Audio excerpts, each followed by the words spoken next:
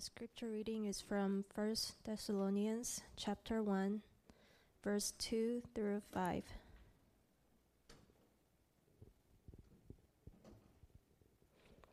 We give thanks to God always for all of you, constantly mentioning you in our prayers, remembering before our God and Father your work of faith and labor of love and steadfastness of hope in our Lord Jesus Christ. For we know, brothers loved by God, that he has chosen you, because our gospel came to you not only in word, but also in power and in the Holy Spirit and with full conviction.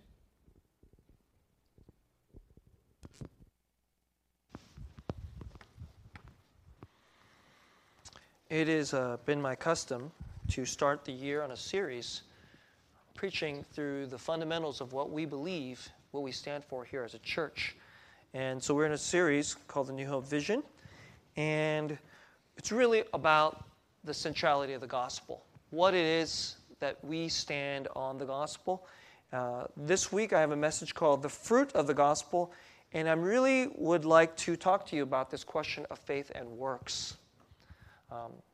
When you come to church often talks about be this way, don't be this way. If you're this way, God will bless you. If you're this way, you'll do well, and you'll have power and strength. And to a number of you, when you come to church, you read those passages and you get kind of like stirred up and with fear, doesn't it?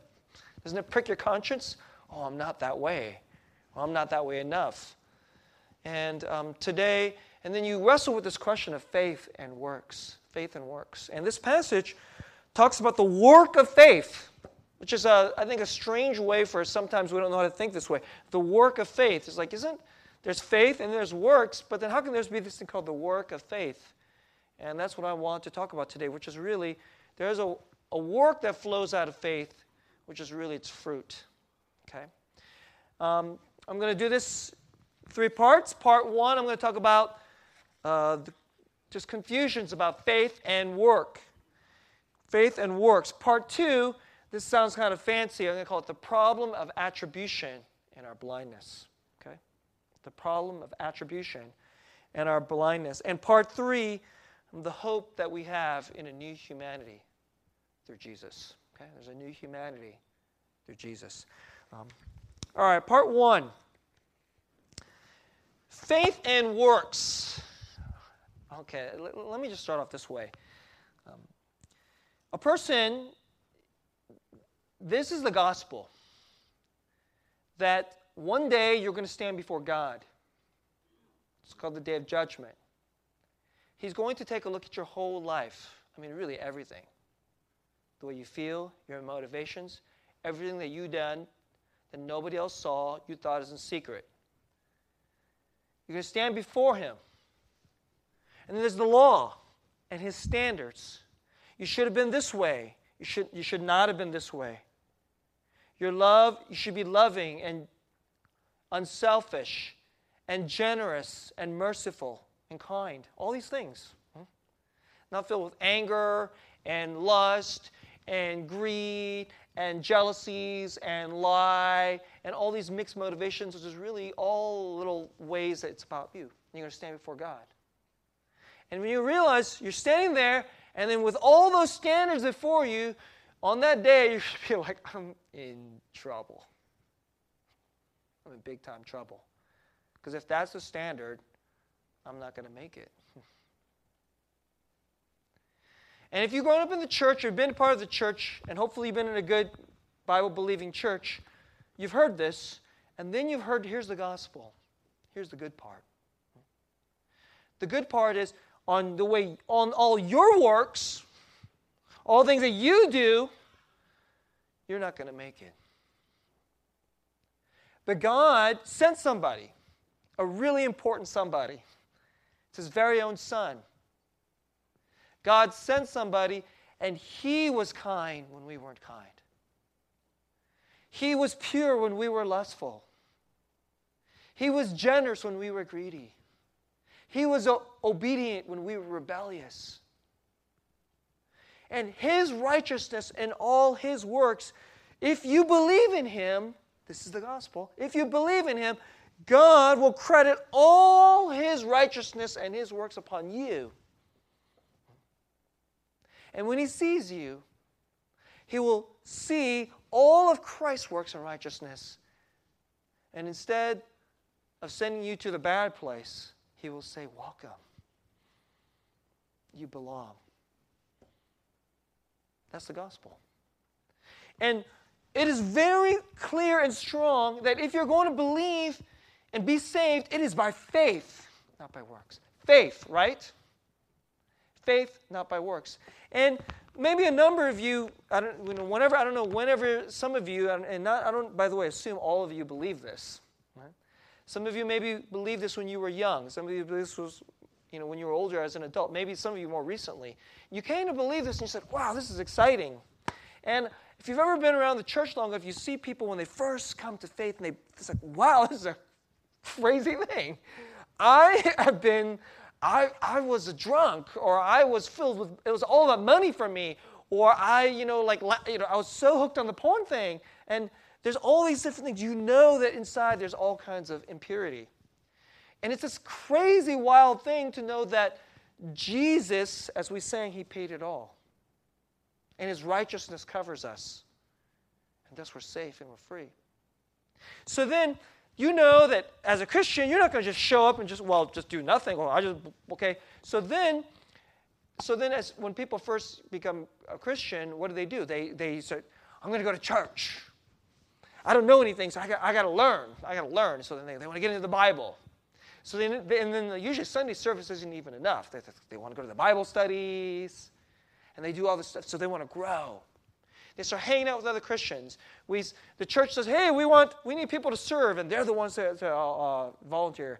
They want to go make a difference because they want to chase and find out about all this glorious stuff that has been offered to them through Christ. Right? But then something funny happens. After that rush, that initial rush of faith, and it feels so good, then you chase, and then after a while, then it seems to get a little old, a little tired, and you seem to kind of hit a ceiling. You're like, I don't feel like I'm growing. This is just it. And so then you come to church, and then the pastor, well, at least at this church, tells you it's the gospel. You're like, okay, I believe that. I have faith in that. And then you're like, okay, I have faith in that, but I'm still not changing. So then what? So okay, more works. Let's get back to the works. So you get back on that treadmill, and you get feeling like you're stuck. Can any of you relate to what I'm talking about? And if you can relate to what I'm talking about, so then what is this? It's so a lot of people, this is really interesting, among Christians who know the doctrine, salvation is by faith, not by works. But then, if you're supposed to get anywhere in the spiritual walk, you have to do all this stuff. You do the stuff. This passage says there is a work of faith, and then there is a labor of love. I mean, labor. And because you get fixated on the working, the work stuff. There's a very strange thing that goes on in our culture. I think our culture is very immature and even childish when it comes to these types of tensions. And there is a tension. There's a tension in the Bible between work and faith. And a tension is like this. A tension doesn't mean, and whenever there's a tension, usually we like to try to collapse the tension one way or the other. So think of it, you're riding a bike. As you're riding a bike, there's a tension between the pull of the gravity toward this side, and then there's a tension toward the pull of the gravity toward this side, right? You're riding this bike, and if you don't really know how to ride a bike, what happens? You get on the bike, and then the tension of the gravity goes, and you crash to your left. Okay, that didn't work. So you get on the bike, and that didn't work. So then you get on the bike, and then what happens? Then you crash to the other side, right? But actually, if you really have balance, if you actually have the right balance, you don't even feel the tension. You just ride. You're being pulled this way versus being pulled that way, but you're just running. The bike is just smoothly flowing this way, and it's really fun. It's really enjoyable, isn't it? And actually, when it comes to faith and works, I feel like it's not like there's a faith side and a work side. It's not like that. It's not like there's a gravity on the faith side or a gravity on the work side, but people think of it that way. You think of it that way. You're like, okay, I have the faith, so I just have faith. Faith means believe it. Believe it. Muster up your willpower to believe this thing, all right? So it's believing. I'm like, well, but I already believe it. And then there's the work side. Well, okay, I go do. There's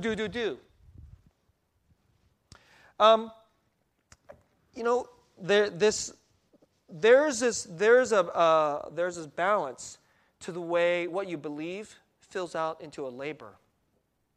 Our culture is very allergic to that word. Is that a pleasant word to you? Labor. Wake up in the morning, labor. I'm just looking forward to labor. And yet that the text is there. It celebrates a labor of love. I mean, those are not words that we like to usually go together in our culture. In our culture, when you hear love is supposed to be easy. You're just supposed to just feel it. And it's just like, oh, I'm feeling it. Love, right? We really have this kind of backward thing going on in our culture. When it comes to romantic love, people think that you're just supposed to feel it. And it's like, hey, baby, I love you, and I just want to give all my life to you. And there's songs there's always a song in the top 10 like this. And it's been like this for generations. It's ridiculous. That's how much we want to believe this. That song goes like this, and we want to believe in this song. But actually, after you become a parent, there's a different kind of love. You know what parenting is? It's labor. Labor. To your spouse, you're supposed to just be like, I'm feeling it. Hey, I'm not feeling it. How come? And maybe I don't belong with you. Maybe this was a mistake. But to your child, it's just you're just giving. It's labor all the time. Many of you guys know that our brother John Har and I have been friends for a long time. Actually, we've been friends since 9th grade. We met in German class. I sat in front of him in German class. I think were we the only two Asians in that class? We're learning German. We're the two Asian dudes learning German. Okay, and I happened to sit. The teacher made me sit in front of him, and back then he wasn't even a believer back then, right? But we've been friends a long time. And he got saved, a couple years later, and he got married a little bit before I did, and then he had a surprise baby. He was like, whoa, that happened a little faster than I expected, and then my wife and I got married, and so we were newlyweds, and then he had a little baby. He's still basically a newlywed, but he had a baby, okay? He was a newlywed with a baby. And you guys know that baby. That baby's Jamie. She's not so little anymore. And there was one afternoon, Grace and I, we had, John and Gina hang over. I don't know if you remember this.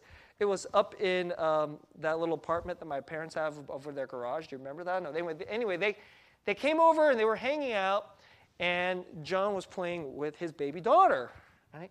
And she was so cute. It's ridiculous, okay? And she was really happy and responsive, and I sat there thinking, like, I can't believe this dope that couldn't even turn his papers in on time in high school is a dad. We're both, I was 26, 27. We're relatively young to be fathers. And I was thinking, I can't believe he takes care of this little human being. And so I asked John a question.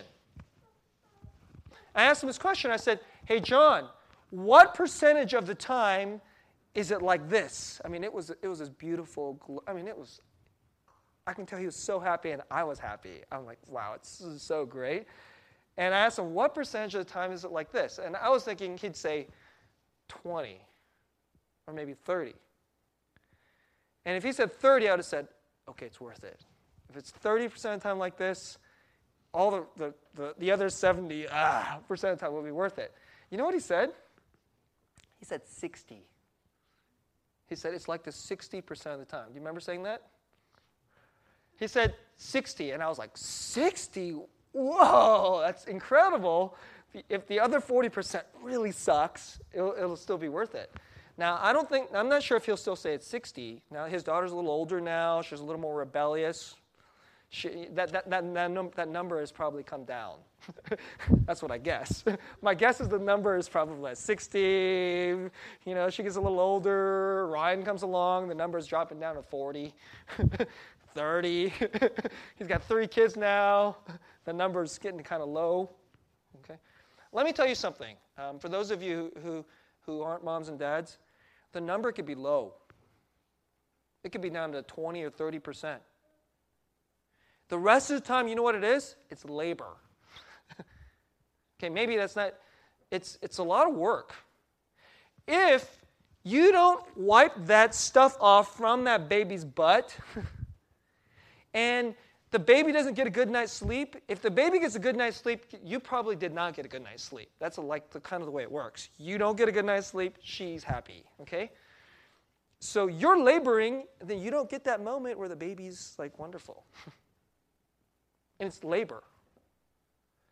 But you don't think of it as something wrong. Look, when you get jammed up in your spiritual life, and then you get stuck between this but salvation is by faith. If it's by faith, then that means I can just show up at church and just do nothing, right? Just believe it. But wait a second. But this passage there's all this labor of love, and I'm not doing much labor. There's a work of faith. I guess I'm not doing much work. And then the pastor's always trying to get us to try stuff. You know why you get kind of jammed up here? Because for you, faith means believing in an idea. It's like an idea in your mind. There's a doctrine. Jesus Christ has died for you on the cross. You're saved by faith. So that's a doctrine. That's absolutely the right doctrine. Okay, I will die for that doctrine. But if all you got is faith in an idea, in a doctrine, then you're actually not believing in the gospel. And then okay, I got the idea in my head, I believe that. And then you come over here, and then wait a second, I'm not really changing. So then what do? You go do the works. You go do the works, and then after you try the works, you're not really changing very much. And then you know what you're doing, probably? Very likely, I've watched it. I've been a pastor a long time. Seen. You know what you're doing? You're putting your trust in the works. You're believing in the works. Over here, you're believing in the idea, the doctrine. Over here, you're believing in the works, your works. Neither of them is believing in Christ. Neither of them is truly trusting in Christ through the gospel. Is that a little mysterious what I just said? Let me try to put it to you this way. There's a big difference between believing a truth that my wife loves me and is going to care for me. That's the truth. Isn't that the truth? Okay, now, most of you don't think of that as a doctrine, but apparently I believe in that doctrine. Okay? I believe in that doctrine. You know how I know I believe in that doctrine? Because I don't think about the idea. It's not a truth. I don't have to go, oh, hey. Your wife, Grace, is a really kind and loving wife. She is actually going to do your laundry. She's not going to yell at you because you made the socks dirty. She's going to actually do your laundry. She's not going to be resentful. She loves you. And you know what? I just trust her. I just trust that the laundry will be done for me. Sometimes she's not always happy about it, quite frankly. But you know what? That's a difference between trusting in the idea that your wife loves you and trusting in grace. I just trust her. You understand the difference? Trusting in the person. There's a big difference. There's a huge difference. There are some of you, when your marriage goes sour, you know what you have to do? You have to plug that doctrine back in your head. Oh, yeah, my wife actually loves me, because you're not believing it. That's when the marriage is in trouble. When the marriage starts to go south, is because actually you have a doctrine in your head, but in your whole body, because faith is a whole person activity. It's your mind, and your heart and your life. Your marriage is starting to go south because your whole person is not trusting in your wife. That's what, and this thing, this tension between faith, it is all by faith. But if you really trust in Jesus through the gospel, you know what happens? Something starts to flow out of you. The work of faith, a labor of love. Because the gospel, when I present it to you the way I present it to you, is I'm actually trying to help you to understand a profound problem. The profound problem is that you are under condemnation under the law. You all know it. But as long as you only see yourself as you to the law, you're not believing the gospel. You see yourself you to the law, and then actually the law starts to almost disappear when you trust in Christ. Let me go to part 2 of my message. The problem of attribution. Okay, this is. Come on, you guys have a nerdy pastor. I just have to say things in a certain kind of precise way. Okay, attribution is this: you attribute something to somebody, and what you attribute that to is either true or false.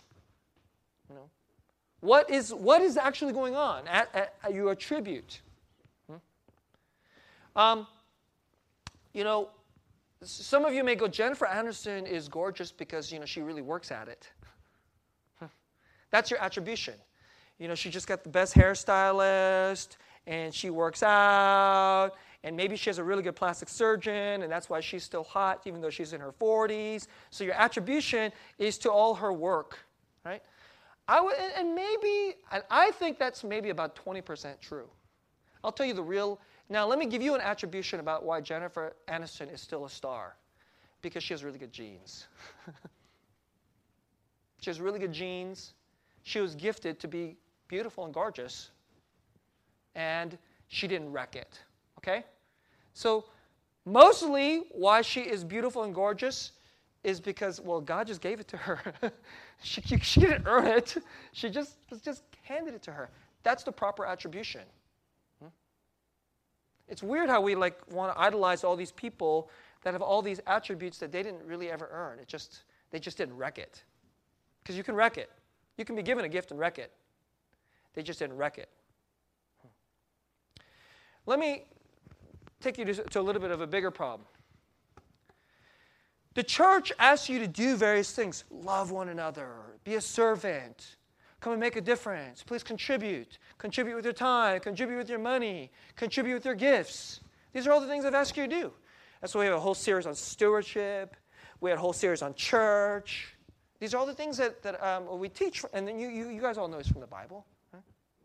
But if you don't believe in Jesus, if you don't believe in God, you probably think, okay, if you just get a bunch of people together and they act loving and they serve, and they contribute with money, and they try to be generous, then that will produce this beautiful community. Paul is so happy because this wonderful community is happening here where there's loving going on. There's hope and trust happening. And this is interesting. There's lots of non-Christians that actually think that if you just do this stuff, then we'll have this kind of beautiful community. And actually, some of you who are Christians, when I say this, so every now and then I as a pastor or some of our leaders will say this. Hey, God is doing something really in the midst of us. God is turning us and changing us. And because we'll have a little event and people will come out and serve and say, hey, God is making a difference here. Some of you are Christians and you'll hear me say this and you'll hear, this is the language. But in the back of your mind, you have this little thought. This thought is this. But really, it's just us. We're just doing this stuff. If we just do this stuff, if we do more and more of this stuff, then we're good people. Then we'll be good people, and as we're good people, then we'll have a nice community. Religion is just sort of like, we just need a framework. They're just trying to encourage more of this stuff. But really, the main thing is if we just do the stuff.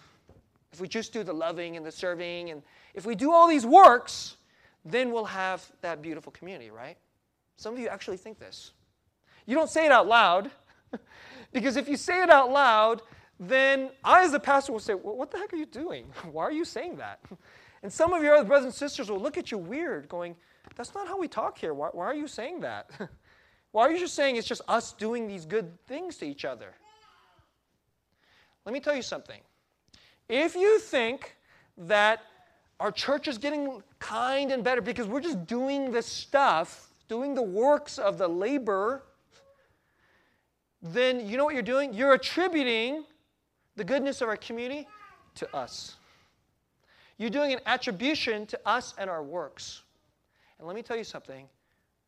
You're wrong. You are deluded.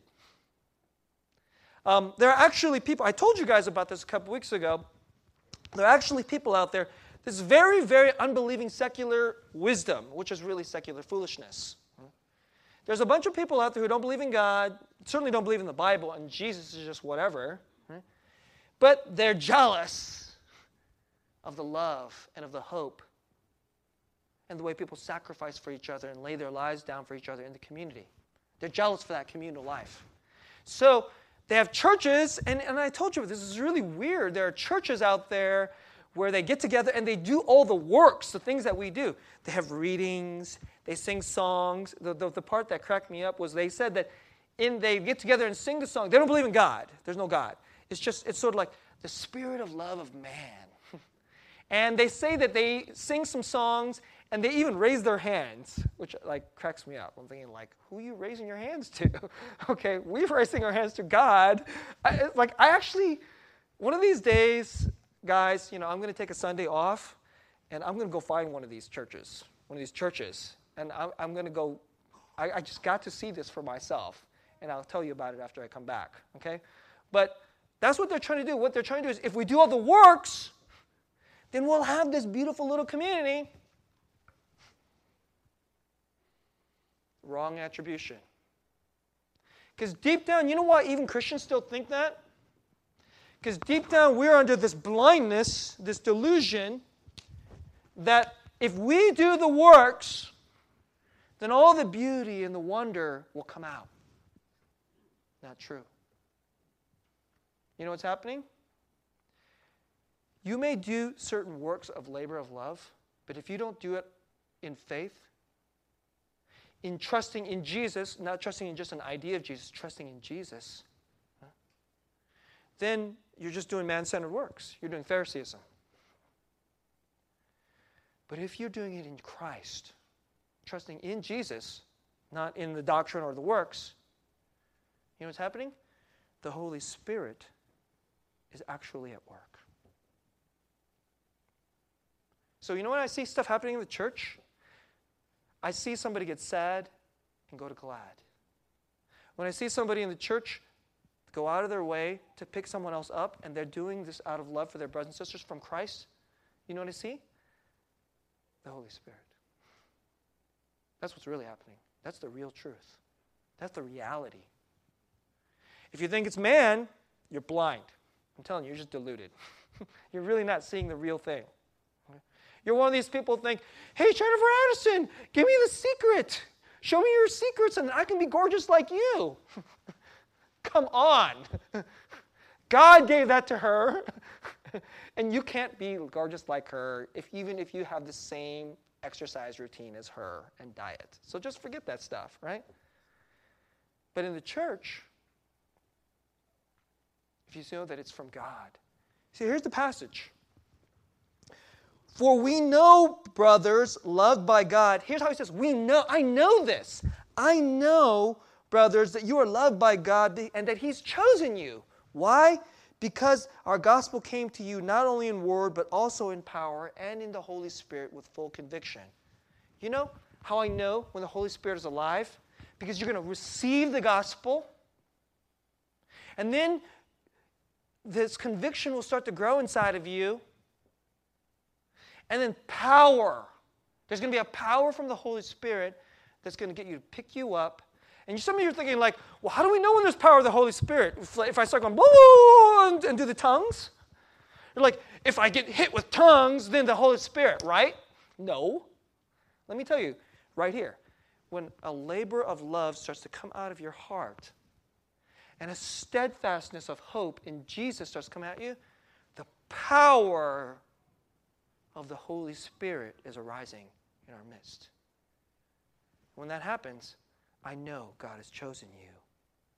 He's chosen us and loves us. So that's the problem. We're always attributing it to the wrong thing when it's God. Let me close my message. I'm going to talk about something I'm calling the new humanity. There's a new human nature. You know that? It's a lot better than the old one.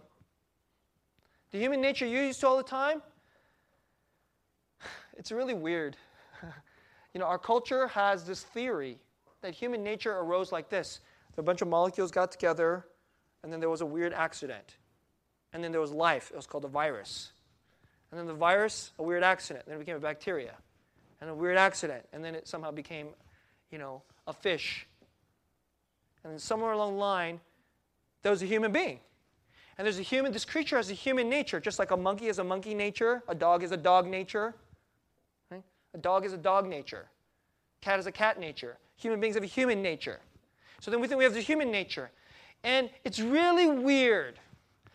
Everybody, including the atheist, expects that you're supposed to be kind, generous, loving, merciful, forgiving.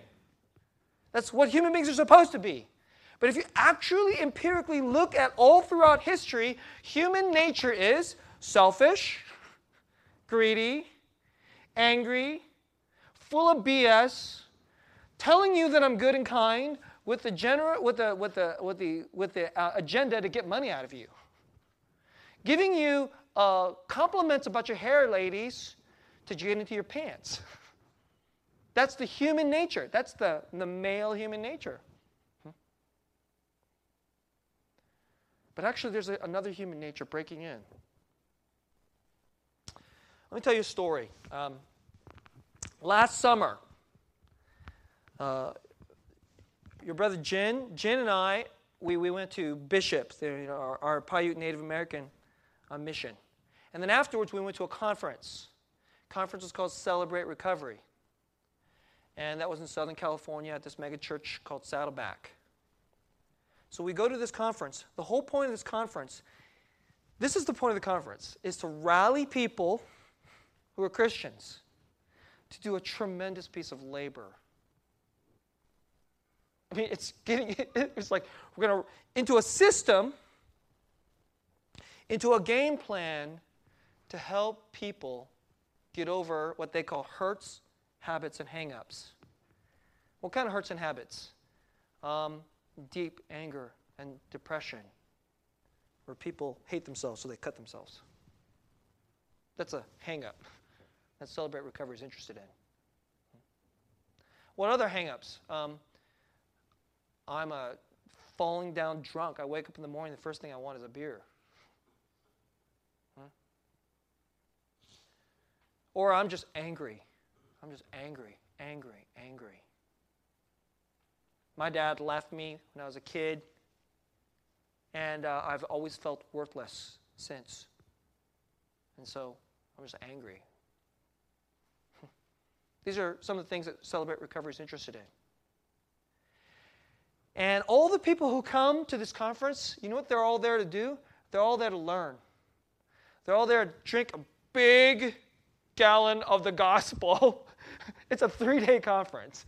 You're drinking the gospel for 3 days, and in between the sessions while you're drinking the gospel, you know what you're doing? Learning how to labor.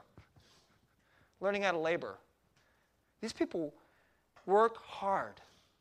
They're going to go back to the church and implement the ministry, which requires a whole heck of a lot of work. A labor of love. And when you're there, you know what you meet? A lot of happy people. It's really incredible. I mean, it is incredible. If any of you guys are cynical about the gospel and Christianity, or you're like one of these Christians, this stuff doesn't work. Keep coming to church, and pastor keeps telling me just believe in the gospel, but it's not working. You should go to Celebrate Recovery.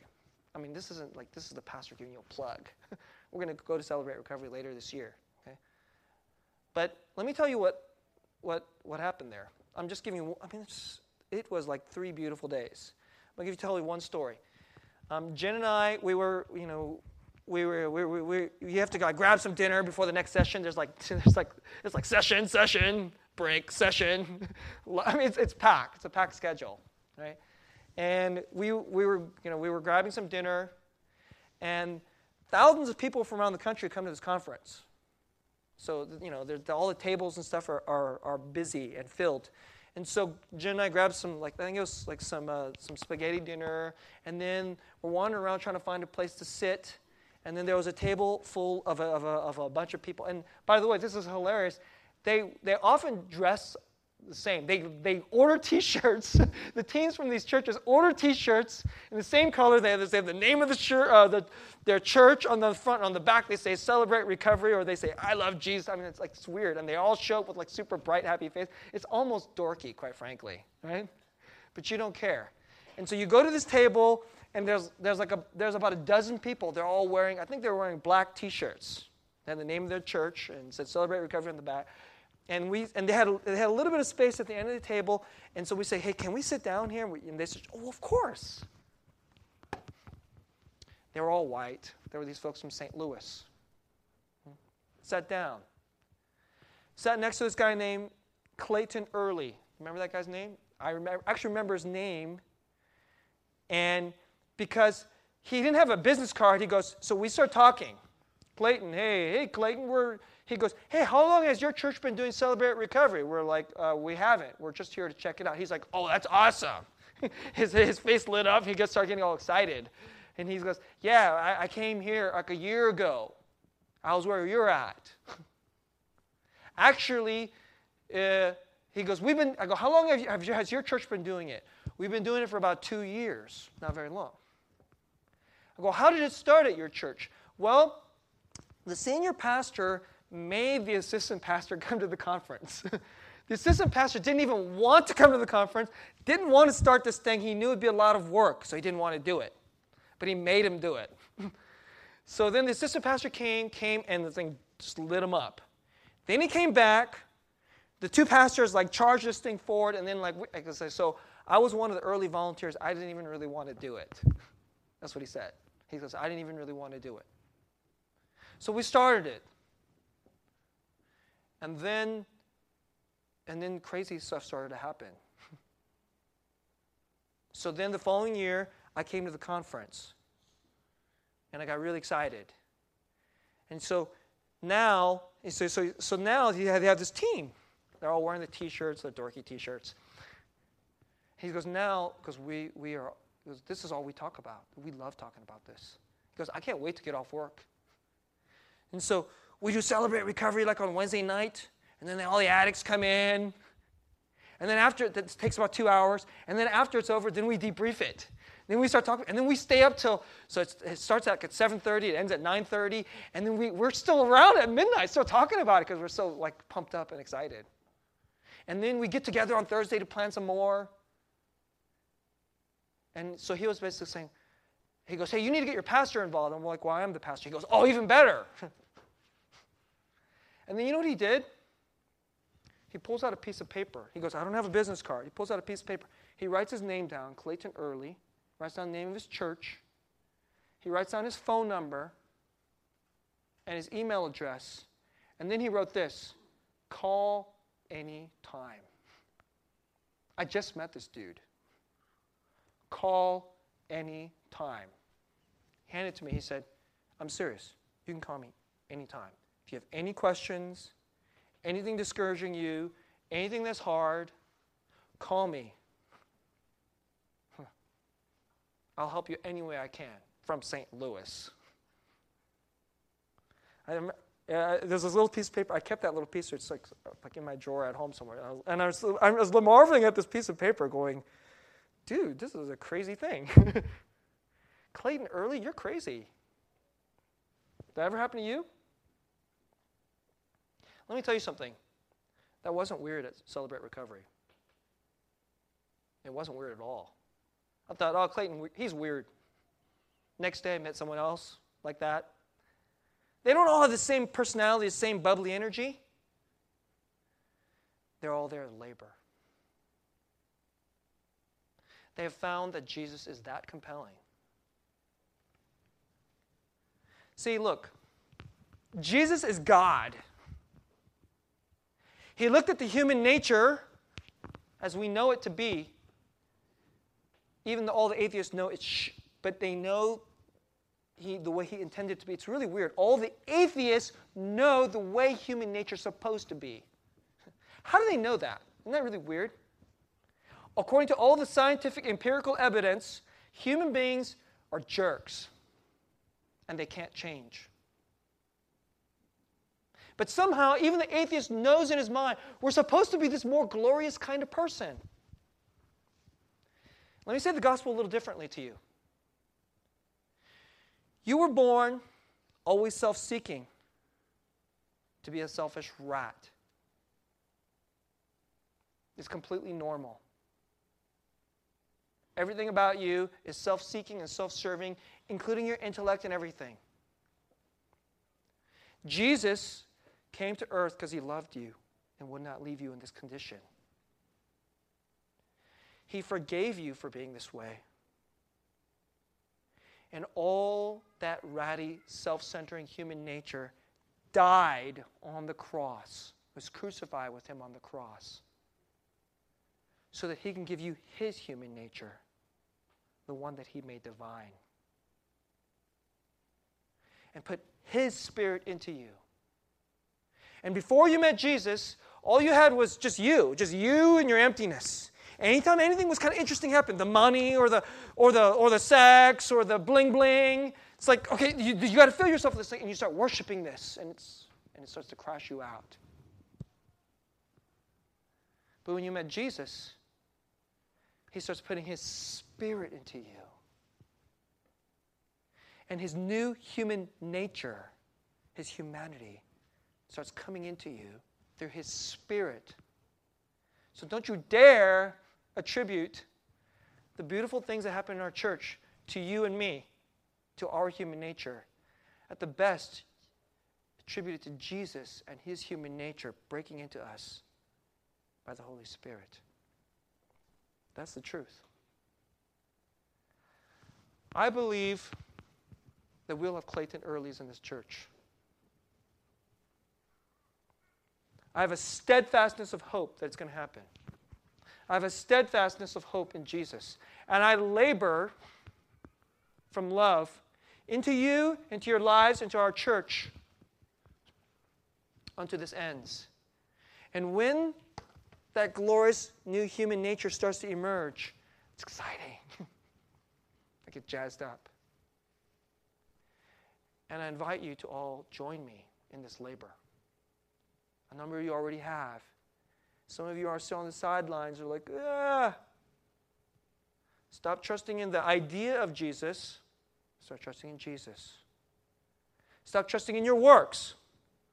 Start trusting in Jesus, whose Spirit is in you. Believe in that. When you start seeing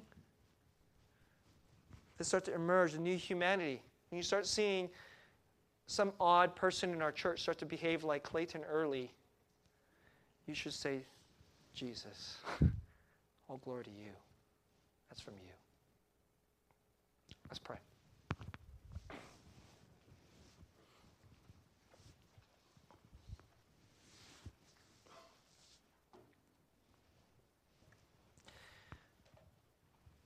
So often, Lord Jesus, you are a far away historical figure. Or Jesus, you are a distant God sitting in heaven while we are just trying to muck it up here and falling down with our own works and our own works of energy and our own works righteousness.